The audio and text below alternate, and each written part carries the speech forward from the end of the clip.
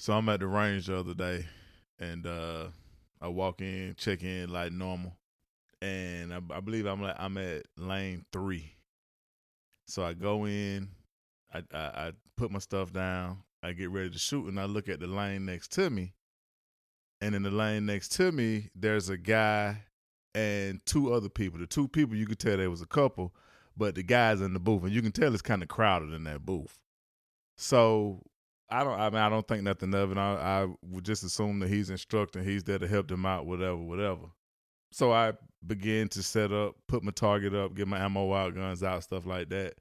And then he goes back to 3 or 4 booths down. And I'm thinking that's kind of strange. If he's teaching them, why is he going so far down? I start shooting. By the mag through, I see that he goes to the opposite side this time in somebody else's booth. And I just so happened to hear the girl next to me say, I wonder why he's doing that. And then I realized that he's that guy, bro. That guy that you always He's that guy. that range guy. Yeah, so it doesn't work there. You know what I'm saying? He's just there giving his input to everybody. Just for recreation. Yeah. So if you are that guy, if he is you, stop being yourself. Stop being yourself. Kick the intro. Tactical Tuesdays with Peach State Armory. Today is January 21st. I am Dr. Osiris Carter. My daddy once told me it was cold, so you better keep a heater and a jacket. And it's cold outside. You understand that? This is Malcolm Mitchell in the house. Today, we will be talking about range etiquette. Don't be that guy. What was his problem? NRAfamily.org tells us that gun range etiquette is a blend of common sense, courtesy, and safety. I would always consider shooting as being as enjoyable as riding a purple unicorn backwards while chewing bubble gum. Right. So Right. so having good range etiquette to me means that you not only care about your fellow shooters, but you have taken certain steps while in the process of enjoying your own purple unicorn and bubble gum to ensure that the fellow shooters and people that come behind you are able to enjoy theirs as well. And to that, we salute you. According to the Springfield Armory blog, having a good understanding of good range etiquette is an integral part of firearm safety, and I can agree with that. And we've got 3 or 4 rules that we always like to share with our students when we're teaching courses about gun range etiquette. And those rules are, and we'll talk about them in detail, but those rules are, number 1, follow all range rules and regulations. All range rules and regulations. Rule number 2, don't be a backseat driver. Don't be that guy. Keep your tips in your lane. If you see unsafe behavior, tell an RSO or leave. But keep your tips in your lane. Don't be a backseat shooter. And lastly, police your area. Follow all range rules and regs. Malcolm, what are some of the range rules and regulations that are in most common ranges? Well, most of the ranges I frequent like to tell you to load and unload at the firing line only. And they do not allow any loaded firearms behind the firing line. So what about that area where the table is that's all the way? Yeah, that's behind the firing line. If you turn around out of your shooting booth and you got your firearm, it should be unloaded. It should show clear. It should be locked. All the action should be locked open. And most of them have you put it in some type of basket or some type of container. So let's say you were me the other day when I was at the range, and Mr. Creepy McCreepster wants to come and tell everybody that he's the world's best shooter. In those instances, what do you do? How do you handle those instances? Well, I am, as well as you are, a certified range safety officer. You are actually a chief range safety officer. So someone with that credential should be on the range at all times, and that's the person that you inform if anything is going on Now, that you don't feel comfortable with. How many ranges do you go in where you see an RSO, actively working? How many? So I see a guy walking around from time to time, but maybe offering is he instruction. clearly identified as an RSO? No, he's in the same uniform everybody else has on. Right. So basically, he just came off the cash register. Yeah. It's his turn to police the brass up. Right. Yeah. Oh, so he's just in there to sweep. I mean, for the most part, if he sees somebody doing something crazy, he might approach him. Okay. So, I can tell that that's probably what he's supposed to be doing in there. Are they as active as they should be in most ranges? No. Are they even paying attention to, if you have two bays and you got one guy, the bays are separated, how is he supposed to see what's going on in the other bay if he's in one bay? So if Creepy McCreepster approaches you, what do? I would immediately say, "Excuse me, sir. I don't like to talk while I'm shooting." First of all, I would drop my magazine, unload my weapon.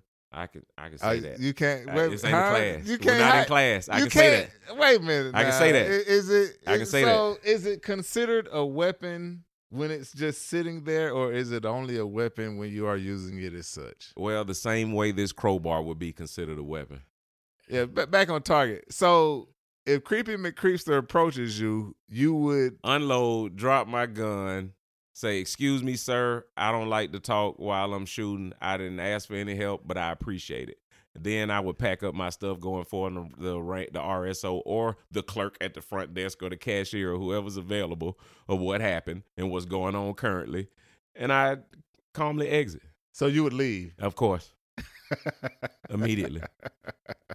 I don't play with that kind of stuff. You don't play with Creepy McCreepster. Don't ever play yourself. Don't ever play yourself. Don't ever play yourself. Don't ever play yourself. Congratulations, you played yourself. So if that is you, again, I tell you, stop being yourself. Everybody has their own way of shooting. You don't want to impose your unwanted knowledge on anyone. That's a fact. And the way I look at it is a wise man once told me, never hand someone a business card that didn't ask for it. No one asked you for help, then don't volunteer any help. I'm going to be honest. When I'm at the range and I see those things happening, the teacher in me always wants to go in and correct behavior. Always wants to go in and offer a helping hand. Having a specific level of knowledge, I feel compelled to do that. I don't know. I might be a backseat driver. I mean, I don't know. And right now, it's very hypocritical. I'm not understanding because my brother once told me that he lives by 4 words. I might be a backseat shooter. That ain't my problem. I get it. But if I'm at the gun range and I see unsafe behavior, coupled with the fact that I rarely see an RSO on duty, at times I feel compelled to correct bad behavior. That's not your business, bro. But doesn't that make just one more educated shooter out there? No, it could actually cause a problem. What do you mean? Because everybody doesn't accept instruction the same way, especially instruction that they didn't ask for. I think everybody will accept instruction from the kid. It sounds. I am your favorite firearms instructor's favorite firearms instructor. You understand that? The horn that you tooting sounds real good, but again, I don't give anything to anybody that's unwanted, especially when they got a loaded firearm in their hand. Don't be a backseat shooter. Rule number 2. Make sure you mind your own business. And again, that's not saying to allow bad behavior to persist. I was always under the impression that if you see it and don't say anything, then you permit it. If you see those types of behaviors on the range, bad safety issues, those should be reported. If you don't see an RSO, report it to range staff immediately. One of the places that I like to shoot at so often here locally, Adventure Outdoors. Shout out to Adventure Outdoors. Come see us. Malcolm had a problem with Adventure Outdoors recently. Actually, let me take that back. Malcolm had a problem with the Remington Range recently. Would you like to share? Or do you want to just talk in general terms? Yeah, neither. You sound like you on an interrogation right now. That's how I feel. Right. You sound That's like how I you feel. got the light shining down on you. This is correct. Have we let go of one of our favorite shooting places? This is correct. Well, let me ask this. Was it because of unsafe behavior? Yes or no? Not entirely. Say what? Not entirely. Okay. Was there a range safety officer present? If so, if this range safety officer was present, was he or she clearly identified? There was an employee present When said from time to time. when said incident occurred. That's correct. Remington Range, I do so believe you may want to send somebody to this show to speak up for yourself. Please. We will do everything we can to get to the bottom of this. I would love to get Malcolm back to Remington Range. It is in Smyrna near the Glock facility. If that should so matter. Shout out to Glock. One time the Glock, it was not me, Glock, who threw that trash in your front yard. It was not me. Rule number 3, police your area. What does police your area mean? I have a material witness on an aggravated battery with a handgun, and they believe. Clean up your brass. After you get done shooting, clean up your brass. Why is spent brass such a safety hazard on the range? It's a tripping hazard. Small objects that can get caught under feet and cause tripping hazards. So that young lady wearing those 6-inch stilettos might have an issue RSO shouldn't have let her on the range in the first place. if there's no RSO present. Facts. Well, I mean, maybe your local range should ensure that they have an RSO present. Yeah. Police your area means that you make sure that your area is clean of all debris.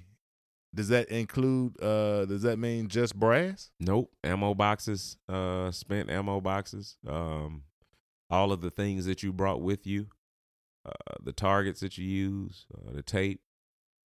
Basically, if it's a clean range, you want to return the shooting booth to that state that it was in when you entered it. Correct.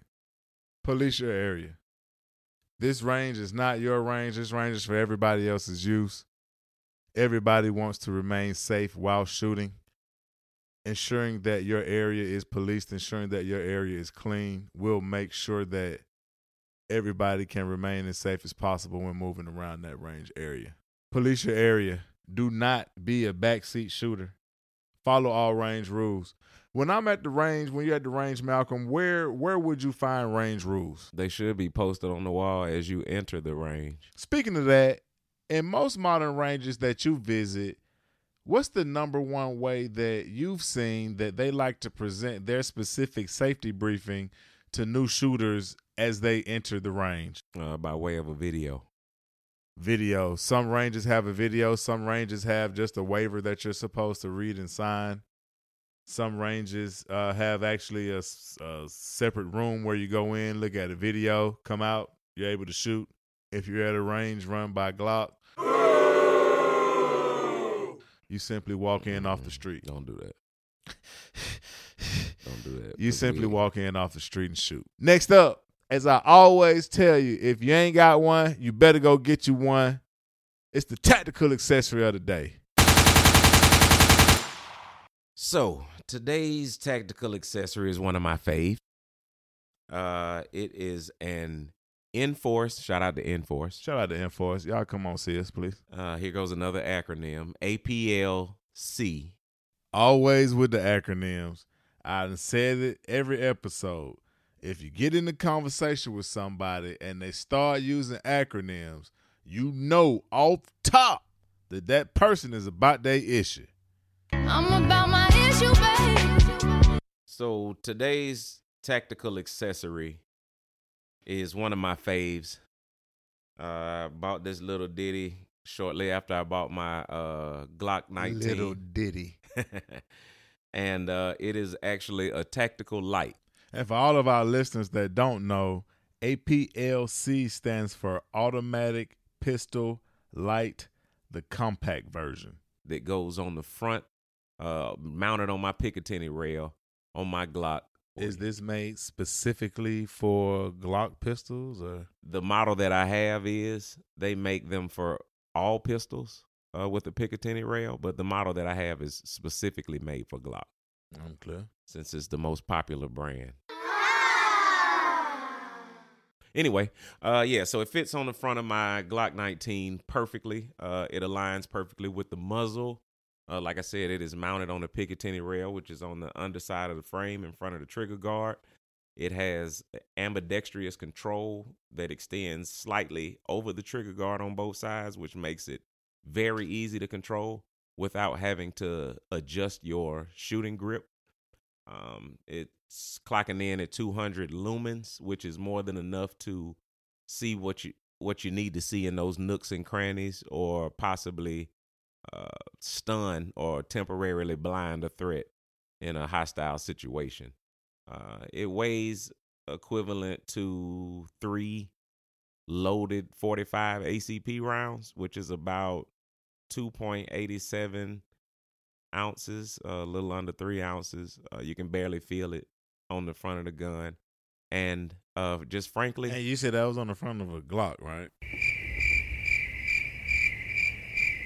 Yes, No, the one I have. No, I was just checking. Yeah. So, frankly, I love it. Enforce, come on the show. Please come see us. And you know, every episode, we got to send some Pow! Shots down range.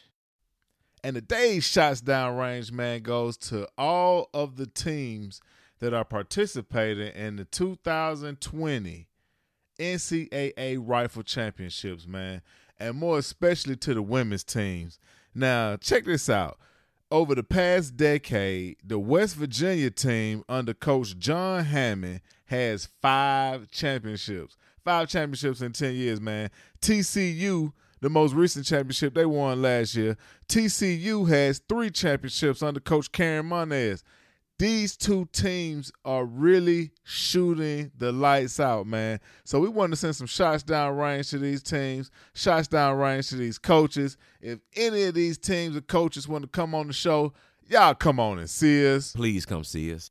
This year's championship is going to have 29 different colleges represented.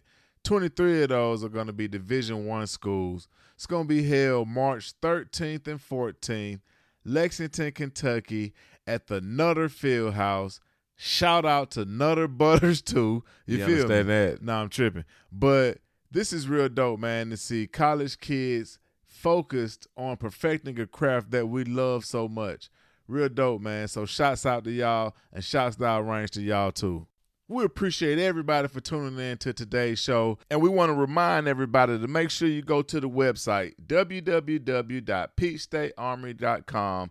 Check out the Pro Shop, check out the blog, and make sure you get yourself a 2020 PSA Custom Shots calendar. And as always, it's Your boy, Malcolm Mitchell, a.k.a.